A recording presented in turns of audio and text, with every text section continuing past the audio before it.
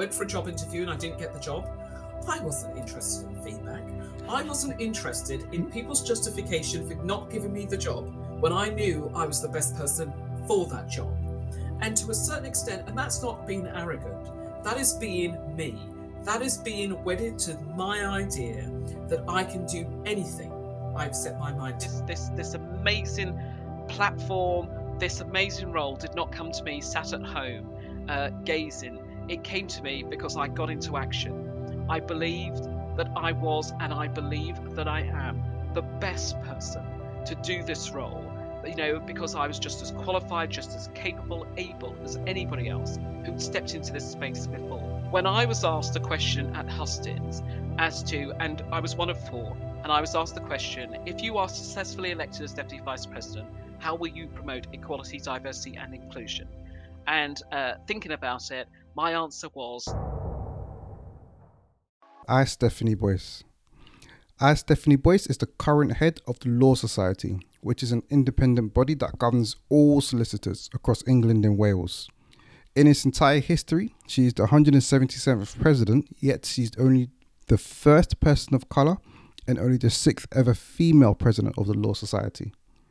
In today's interview, we spoke about her journey from being born in a single-parent household on council estate and how she's managed to elevate to the position that she's in now. And you really, really get a sense of her determination, her hard work, her grit, her work ethic that have landed her to the position that she's in now. So, without further ado, this is 1000 Voices, in here we have Stephanie Boyce. Hi there, Stephanie. Thank you so much for coming to 1000 Voices. How are you today? I'm good, thank you. Great, good to hear. And so I came across your profile when I was doing some research, and I'm not necessarily in the legal profession or in that field myself, but I was very, very inspired by what you've managed to do. And I thought it would be great to get you on board for you to share your journey, share your lessons learned. And I'm sure that our community of listeners are going to find your journey as inspiring as I found it.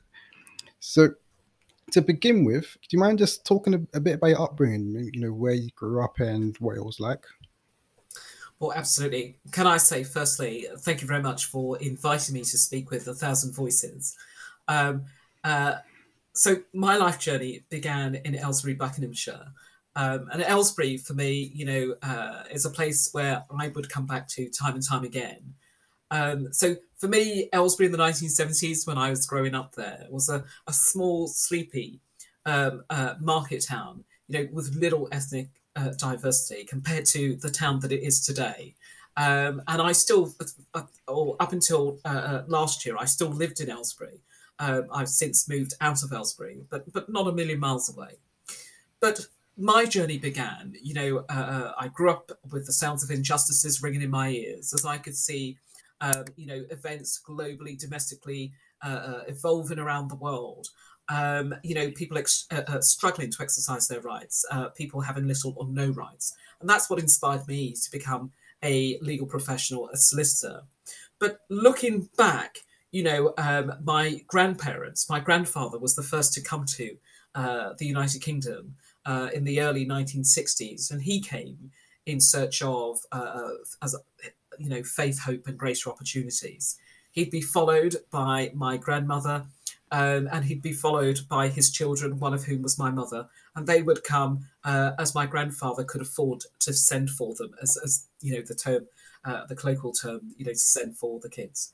And there was a space of 5 years, 5 years between my mother coming behind her mother, and then another 5 years between my uncles following my mother and her siblings.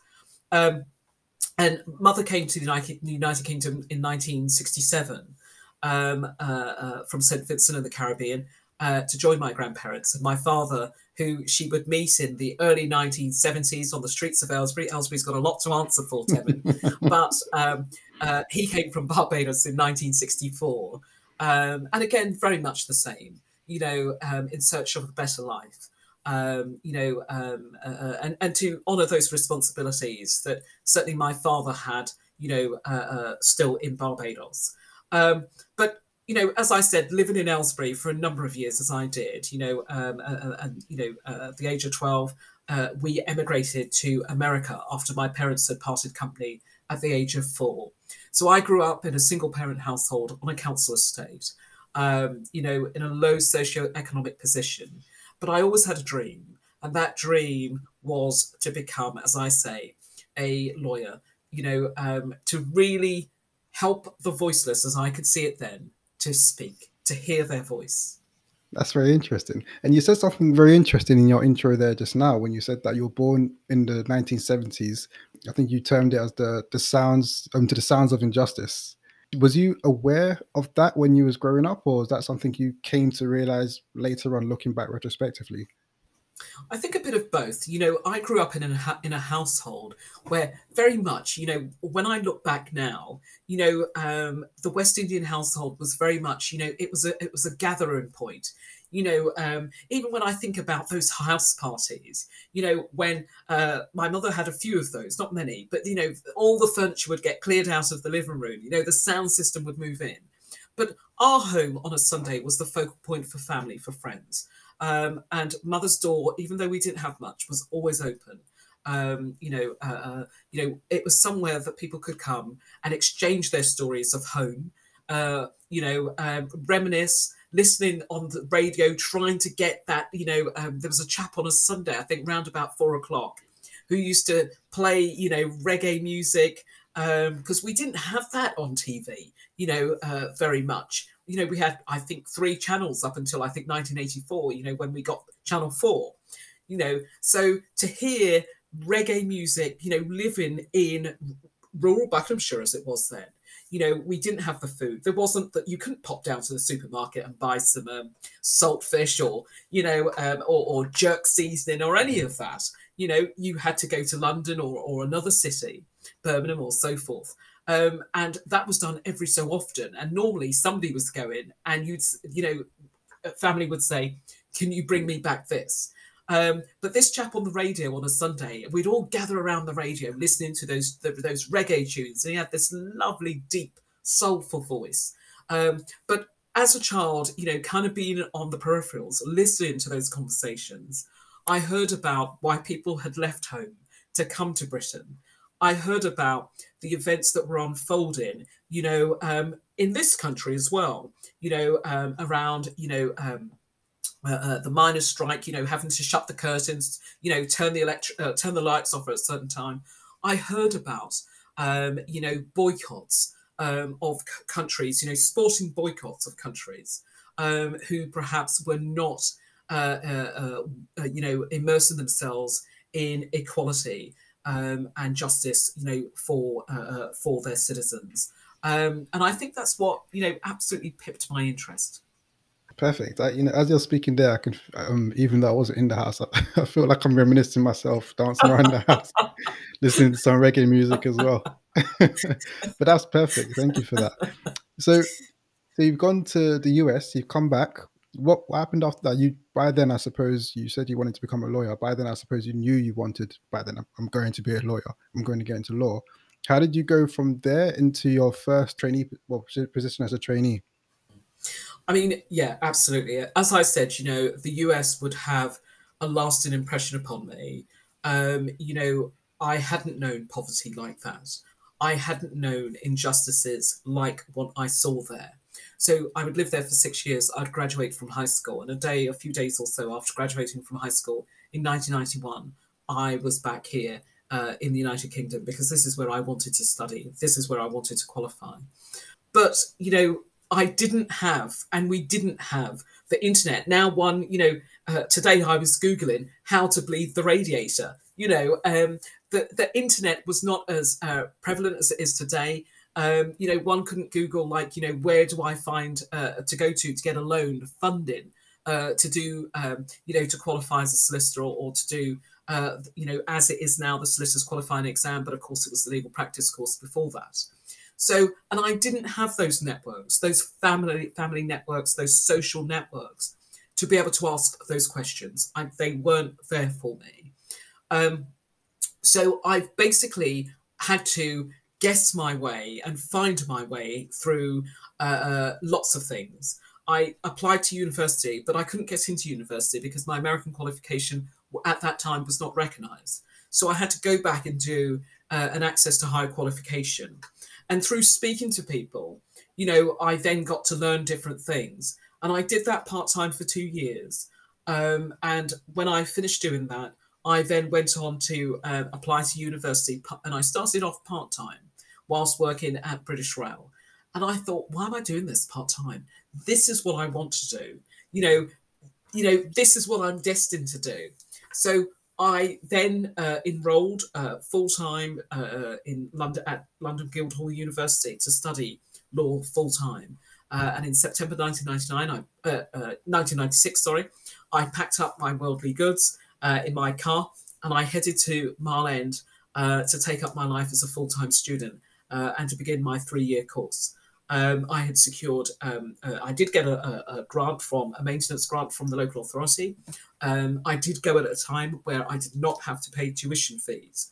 So I recognise that I was privileged in that respect, compared to today, where you have to pay tuition fees, where students are being asked to study in the current climate as the pandemic as it is now, and that they have to support themselves if they don't come from a family that's able to do that for them. So I recognised that I had a lift up, and subsequently was able to go on to borrow a large loan from a bank to complete the legal practice course. And I remember people saying to me when I had come out of law school, people saying to me, "Your loan, your debt is more than my mortgage." And maybe not the same today, but I would suspect that actually that's still quite true for many people. That the debt they amass from going to university, going to law school to qualify as a solicitor or a lawyer is bigger than some people's mortgages. But I had a dream and a burning desire, burning passion to become a solicitor, and I was just determined to succeed. Nothing was going to get in my way. I was going to touch on that because you seem like you were very very determined growing up. I mean, for most people, a lot of people, if they were to you've come back from the US and then you've been told, okay, my qualification isn't going to work. You need to work for an extra 2 years part time, and then apply again. That's like it's a major setback, and it would make sense if somebody was to hear that and be like, okay, let me explore a different path. But you knew what you wanted and you went for it. Would you attribute that determined kind of, I don't know what you call it, that doggedness, the attitude to your upbringing, or where did that come from? Well, absolutely. I was brought up in a household where we were told that we could be anything. That you don't give up. And I still hold true. I still hold on to those ideas today. That and perhaps later we'll talk about the four attempts it took me to be elected as deputy vice president to go on to become president as I am today.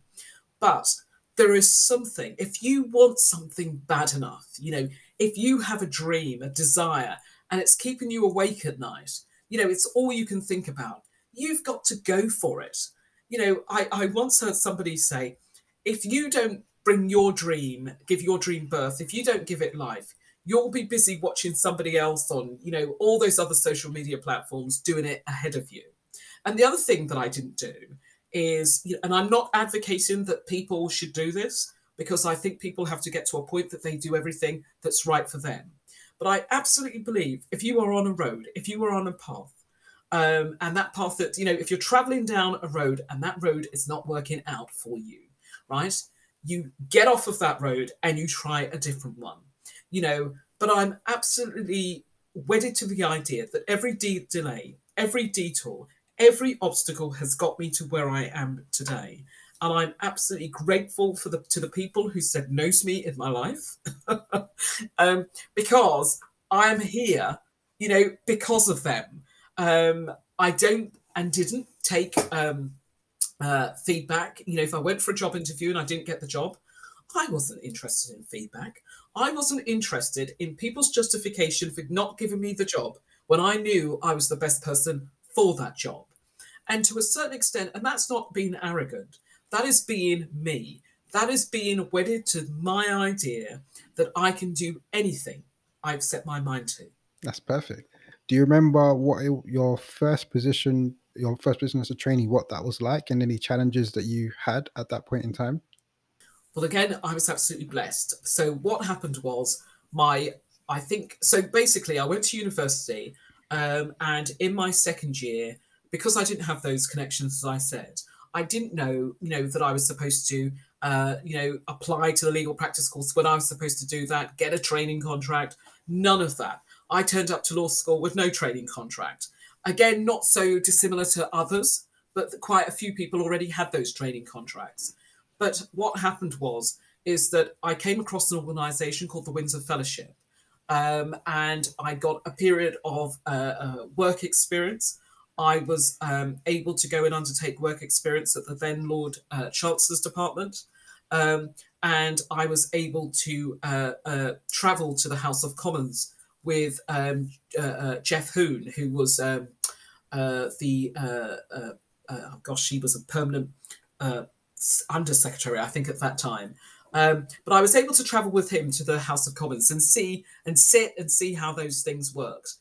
But equally, I guess that was, a bit of my taste for legislation, for lawmaking, really in action. Um, and then I started to understand that I had to apply for a training contract. I came home one Easter. My father said to me, "Have you got a training contract?" And by that time, Tevin, I had applied to, it seemed like 400 and something places. It probably was only 100, 150, maybe a bit less, but it seemed like a lot. And in those days, it wasn't an email, it was pen and paper, or I used to type Oh it. wow. Yeah. And you literally went to the post box, put it in the post box, and sent it. None of this online filling form, or if it was there, I wasn't aware of it. And I came home one Easter. My father said to me, "Have you got a training contract?" And I said no. And I told him, whatever. And he said, "Give me what you've got." And my father worked at the local magistrates court at that time. And he began to hand out my application, CV, whatever it was. Um, and I subsequently got a call from a firm located in Aylesbury, less than a 10-minute walk away from where I was living with my grandfather at that time. And I was invited to go in for an interview.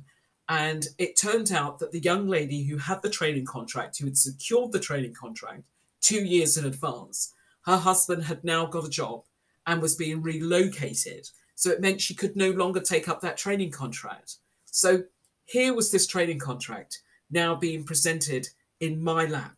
I mean, obviously, I had to go through an interview, but when I got there, it turned out that I had been to the same law school as Mr. Richard Keithley, who interviewed me, who was then the senior partner, the principal at Horwood and James Solicitors in Aylesbury. And we had so much in common. He gave me gave me the training contract, and I'm forever grateful to Mr. Richard Keithley for giving me that opportunity. That's perfect. And at that position in time, did you know that you wanted to become the president of the Law Society? Is that, or was that something you learned, later on in your career? And what was that trajectory like from that first position as a trainee to the where you are now, the president of the Law Society? No, I mean, Tevin, I didn't. It probably was about 2013, maybe 2014, 2015, that I'd even thought about, becoming president. So what happened was my training contract was 2000 to 2002. I left my training contract with no job to go to because I wanted to become a litigator. And unfortunately, by the time I left, there was no jobs in the litigation department, only conveyancing as the boom was then. So I left, and I was cutting gardens for a time. And then I took up my first job in 2004 in Huntingdon as a litigator. But within 2 years, I had been made redundant twice, um, as the cuts to public funding started to bite. So I came back, and I got my first in-house job in 2004 with the General Counsel of Bar. And I have practiced in-house from since 2004 until I became Deputy Vice President in 2019. But to answer your question, I got involved in the Law Society in 2004, and then again in 2008, and was elected to the Law Society Council in 2013. And within about 2 years or so of being on council, decided that actually that's when I decided that I wanted to become president. So then I put myself forward for the first time in 2015, and after 4 attempts, I was successfully elected in 2019 as deputy vice president. And then you're on an automatic trajectory to become president, as I am now. That's very interesting. Throughout, it sounds like you've had a lot of setbacks throughout your career. I mean, you talk about you made redundant 2 times in 2 years. You had to apply 4 times to become the deputy vice president of the law. And I'm assuming, coming from a non-legal background, from deputy vice president, then the next step from there is then the president of the Law Society. I'm assuming, right?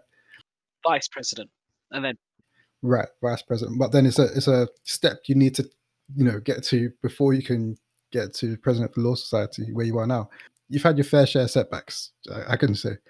How have you managed to overcome those setbacks? Have you ever felt like very, very down? And have you managed to pick yourself up and overcome those? well, absolutely. I mean, absolutely. I see a sign when I drive past a certain church, and it quotes a passage from the Bible that talks about ships sink not because of, I think I've got this right, not because of the water that gets in them, but the water, that surrounds it. Um, I think I possibly have got that right. But the point is that for me, the lessons is not in how many times I got knocked down, but in how did I get up. The point is, we've all faced obstacles. We've all faced, setbacks in our life. For some of us, it will make us stronger, more determined, more resilient. For others, we will allow it to keep us there. And I was never going to be one of those persons to allow it to define me or to keep me there. So, looking at the 4 attempts that it took me, uh, I didn't listen to people. When people told me, Stephanie, go home and rest, you're embarrassing yourself now. If 3 attempts, you haven't done it, it's not going to happen. When people told me never in our lifetime will we see an ethnic minority, as they were calling it then, become president of the Law Society of England and Wales. When people told me you'll get frustrated with the workers of this building, and people told me, and people told me, and people told me, and it's absolutely amazing, Tevin, how freely people will offer their advice. But just because somebody offers their advice doesn't mean that I have to take it, you have to take it. You have to know which advice to take and which advice to leave well alone. And so when I think back as to some of those times, of course there were tears, of course there were disappointments. But I'm one of these people that I absolutely believe in action. It didn't come to me. This amazing platform, this amazing role did not come to me sat at home gazing. It came to me because I got into action. I believed that I was, and I believe that I am the best person to do this role. Because I was just as qualified, just as capable, able as anybody else who'd stepped into this space before. And I also believed in the power of visibility. It is important for me and others to be visible in this space because, as I said to you earlier, we must lift as we climb. But in doing so, we are making that crooked road a little straighter, so that those who will come behind us, whose journey, whose path will be a little bit, smoother and better. For sure. And yeah, for sure, I really do agree and resonate with what you're saying about the representation. Well, now you're the president of the Law Society, the first person of color to become the president of the Law Society, which is an amazing achievement in of itself. And it's something that people are going to be looking up and going to be very inspired by, your journey and your position where you are right now. It's that visible sort of representation that I feel like we need to see a lot more of, not only in law but just across every industry. That visible representation with the Law Society. Could you just touch on now very briefly on who the Law Society are and maybe what some of your key areas of focus are as president of the Law Society right now? Absolutely. So the Law Society is the professional representative body for solicitors. And we represent some 200,000 plus solicitors in the jurisdiction of England and Wales. And we are keen to promote excellence in the profession, to be the voice of solicitors, and to ensure and uphold the rule of law, and ensure that the public as well understand our role as legal practitioners. So, uh, uh, some of my priorities as president. So, quite right, I am the 177th, the sixth female, the first black office holder, and the first person of colour to hold this position as president in the Law Society's entire almost 200-year history. So, a remarkable achievement, and I'm absolutely, as I say, honoured, privileged to be in this space, and absolutely blessed to be in this space. Um, so my priorities will focus around access to justice. For me, legal rights mean absolutely nothing if you don't know when those rights are being taken away, or indeed you don't even know how to exercise those rights. And far too often, we come across individuals who don't know what their rights are. And so, I would like to see greater emphasis around public legal education, ensuring that our colleagues, our communities understand what their rights are, that they know how to exercise those rights, where to go to enforce those rights, or even indeed exercise those rights. And that they know about the justice system. So, for me, about getting law taught in schools. So that we grow up with a greater understanding as we move from childhood to adulthood, that we grow up with a greater understanding of our justice system. Not when we're caught up in it, because for me, that is potentially too late. But we come to the justice system as a national treasure, revered as a national treasure, like our NHS. Because our justice system is revered around the world. People come to this jurisdiction of England and Wales to litigate because of the independence of our judiciary, the fairness of our courts and the consistency of our judgments. So our citizens should know and learn about the justice system. Equality, diversity, inclusion, and social mobility, all of those areas close to my heart. I absolutely believe in equity. I absolutely believe in equality of opportunity, and that your background, your starting point, should not define where you can go in life. So, in house, I'm the second in house solicitor in almost 50 years to occupy this post. We know that colleagues are growing at an exponential rate going in house from private practice from firms. So, but I also know that the challenge of being an in house practitioner is different from those challenges that one faces in private practice in a firm. So, a greater focus on in house colleagues, mental health and well-being. Again, mental health and well-being, we've seen the impact that the pandemic has had on the last on our mental health and well-being in the last almost 2 years. But also before the pandemic, as practitioners, we have very at times very stressful jobs, very stressful roles, and so we need to take care of our mental health as we do our physical health, and mindful of it, and the impact on ourselves and others if we don't look after ourselves. And of course, as we, Brexit, as we exit, as we've exited the European Union, and thinking about this jurisdiction, and as I say, people come here to litigate, reminding colleagues globally and domestically that this should be a jurisdiction, England and Wales should be a jurisdiction of choice, and we are still open for business. So those are some of my key priority areas that I will focus on as president. Perfect. Let's touch upon diversity. You mentioned that as one of your key priority areas. When you were talking about your journey very early on, you spoke quite a bit about you not necessarily knowing or understanding what you needed to do. You didn't know you had to, secure a training contract, for example, beforehand. Things like that. Do you feel like, first of all, do you feel like there is a massive lack of diversity within the legal profession, and do you feel that maybe that lack of what would you even call it? Maybe that knowledge, that lack of knowledge, I suppose, in the ways in which you should approach a career in law, in the legal system. Do you feel like that plays a role in a lack of diversity? So, in terms of diversity, what we do know from some of the statistics that we've managed to gather is that 63% of those entering the profession, i.e., at trainee level, are female. And women now make up the majority of practicing solicitors, at some 52%. We know that 17.5% roughly are from a Black, Asian, minority ethnic background.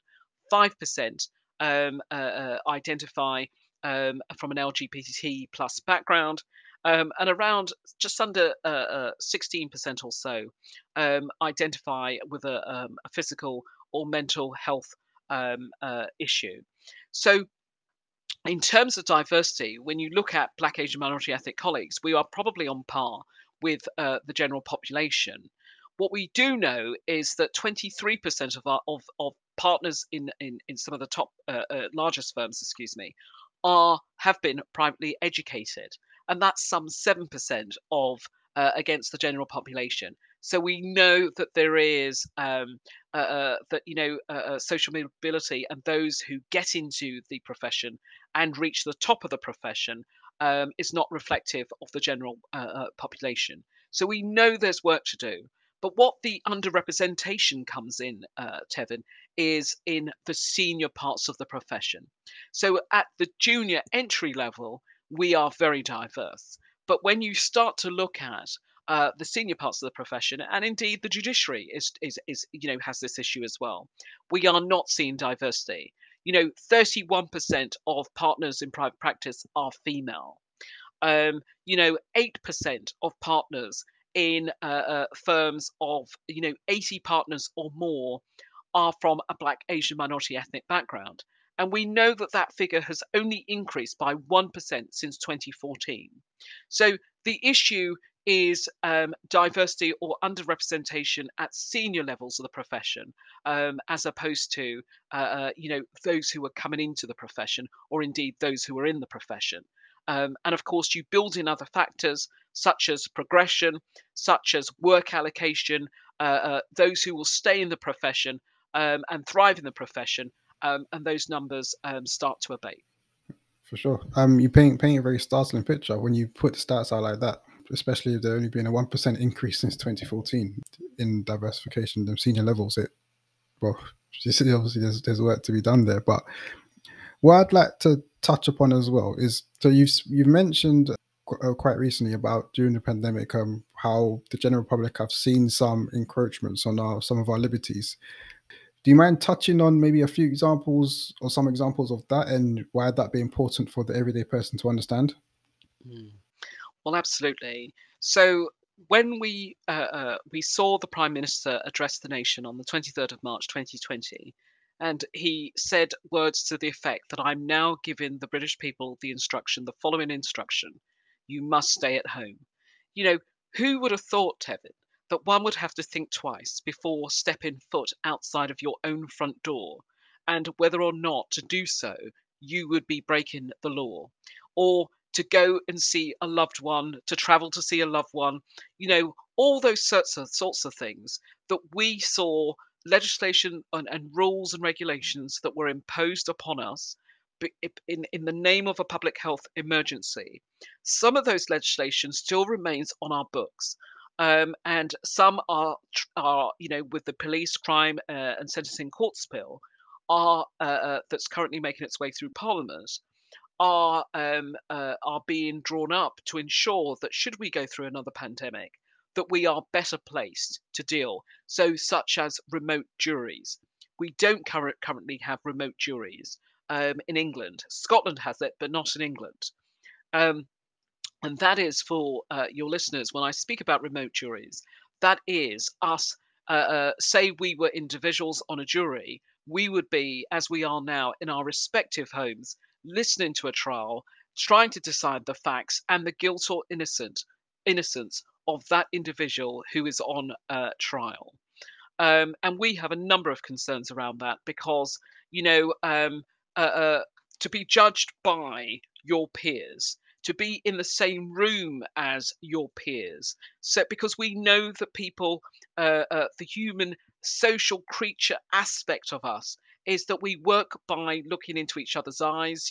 We pick up a lot of social cues from body language, facial expressions, looking at people.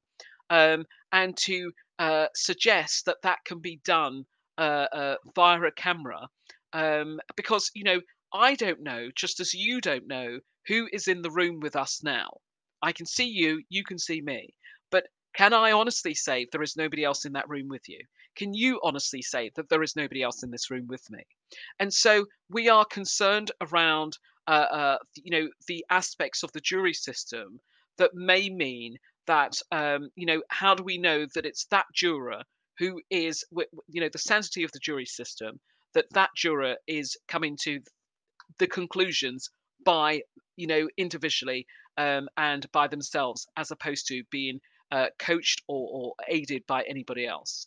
So when I talk about some of the biggest encroachments, it's about, our liberties. We were restricted from going outside of the boundaries of our properties, who we could communicate with, and so forth. Who would have thought, Heaven? 5 years ago, if somebody had said, Stephanie, you will have to wear a mask every time you go into a public building, every time you go onto public transport, I would have said, what for?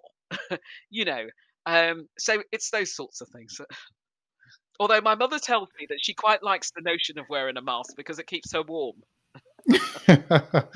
Does get cold in this country, so don't blame her. It does. Uh, okay, so I want to reflecting back on your career and well, in your life in general. Actually, could you tell us about describe one of your highest highs and one of your lowest lows? Hmm.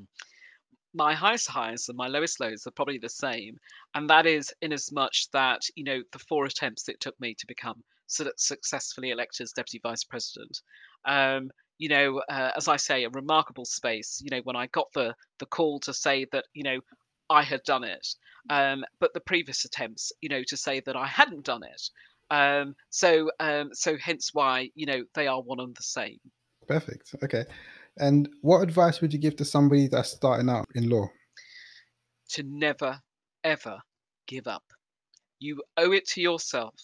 You owe it to your future self to keep pushing, because I believe that every single door is open if you push.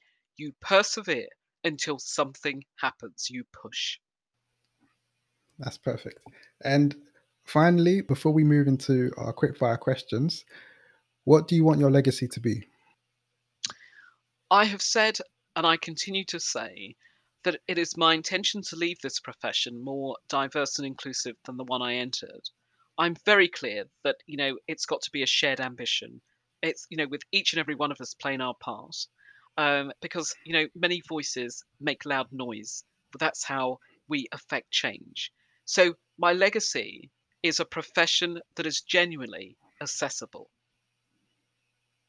That's perfect. Thank you so much, Stephanie. Okay, great. So let's move into some quickfire questions. Quickfire. So I've got 10 questions here for you. We've got 20 seconds per question. So are you good? Good to start? I'm ready to go. All right, let's go. Number one, what's your favorite movie?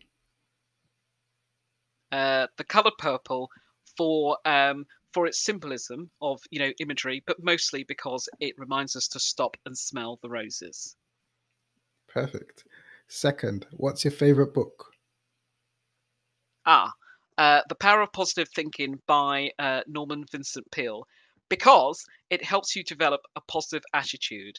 Because I absolutely believe, Tevin, that a positive attitude can truly transform your entire life, and this book speaks to that. I'll check it out. Thank you. Number three, name a song that you can never get bored of. Labby phrase, something inside so strong, because my favorite line is, the higher they build the barriers or their barriers, the taller I become. The more they refuse to hear my voice, the louder I will sing. That's great. Number four, if you could only eat one food for the rest of your life, what would you pick? I'm not sure because I'm terribly picky with food. Um, Probably mangoes or something. As you get Mangoes are older, good. Stephen, you soon learn. Yeah, but as you get older, you soon learn that the things that you could eat and drink before, you can't. So it's evolving. Right, okay. All right. Next question. How do you start your day? I start my day with a dose of Joel Osteen. Joel Osteen is a tele-evangelist, but I like the way he mixes scripture with positive thinking. So I start off mindfully with that. Perfect. Next question. Name 3 people that inspire you. I think Martin Nelson, and Mother Teresa. But there are so many people in my life who've inspired me, and as I say, who've lifted me to get me to where I am today. Was that 2 people? Wait, Martin Nelson and Teresa. I never heard. Sorry, Mother Mother Teresa. Teresa. Okay, 3. So we need one So more. Martin Luther King, Nelson Yeah. Mandela, and Mother Teresa. Yeah, Oh, okay, okay, okay. 3. You said yes. Yeah, yeah. I've got it. I've got. I couldn't hear properly. All right, perfect. I got a bit confused there. All right. Next, what's the best advice that you've ever received? As I say, lots of advice. Some wanted, some unwanted. I think the best advice for me that I've ever received is, is to never give up. Just keep going. That's how things change. Is if we keep going, we stick our head above the parapet and dare to be different, dare to dream. Perfect. If you were to dedicate the rest of your life to a charitable cause, what would you pick? Gosh, I think I absolutely believe in a life of service. I would do this job for free, and I hope to continue to do it. But access to justice, public legal education, I absolutely believe in the power of legal rights. And as I say, what's the point of legal rights if you don't know what they are? So, a charitable cause that everybody should be able to exercise their rights, Perfect. as well as to be able to eat, to have a house, and so forth. Sorry, go on. No, it's okay. Final 2 questions. What's the kindest thing that somebody has ever done for you? Lifters like lifted me up as they've climbed. Oh, that's nice. Thank you. And last one thing that people don't know about you. Oh, that's difficult because I think somebody's written my whole life story on Wikipedia. One thing people don't know about me. Gosh, you've got me there. Yeah, gosh, I'm not. You probably should say what's one thing people don't know about you that you're willing to share. Um, I don't know because, as I say, I think my life has become an open book. I don't know. Gosh, I don't know. Your Because I favorite think color? I know everything. Yeah. Well, that's a good one as well because when I was younger, my favorite color was yellow, but now I think it's kind of grey or something. Oh, that's one thing. You So, got it. Yeah. yeah, well, true, true. Yeah, yeah. Perfect. All right, great. So that's that.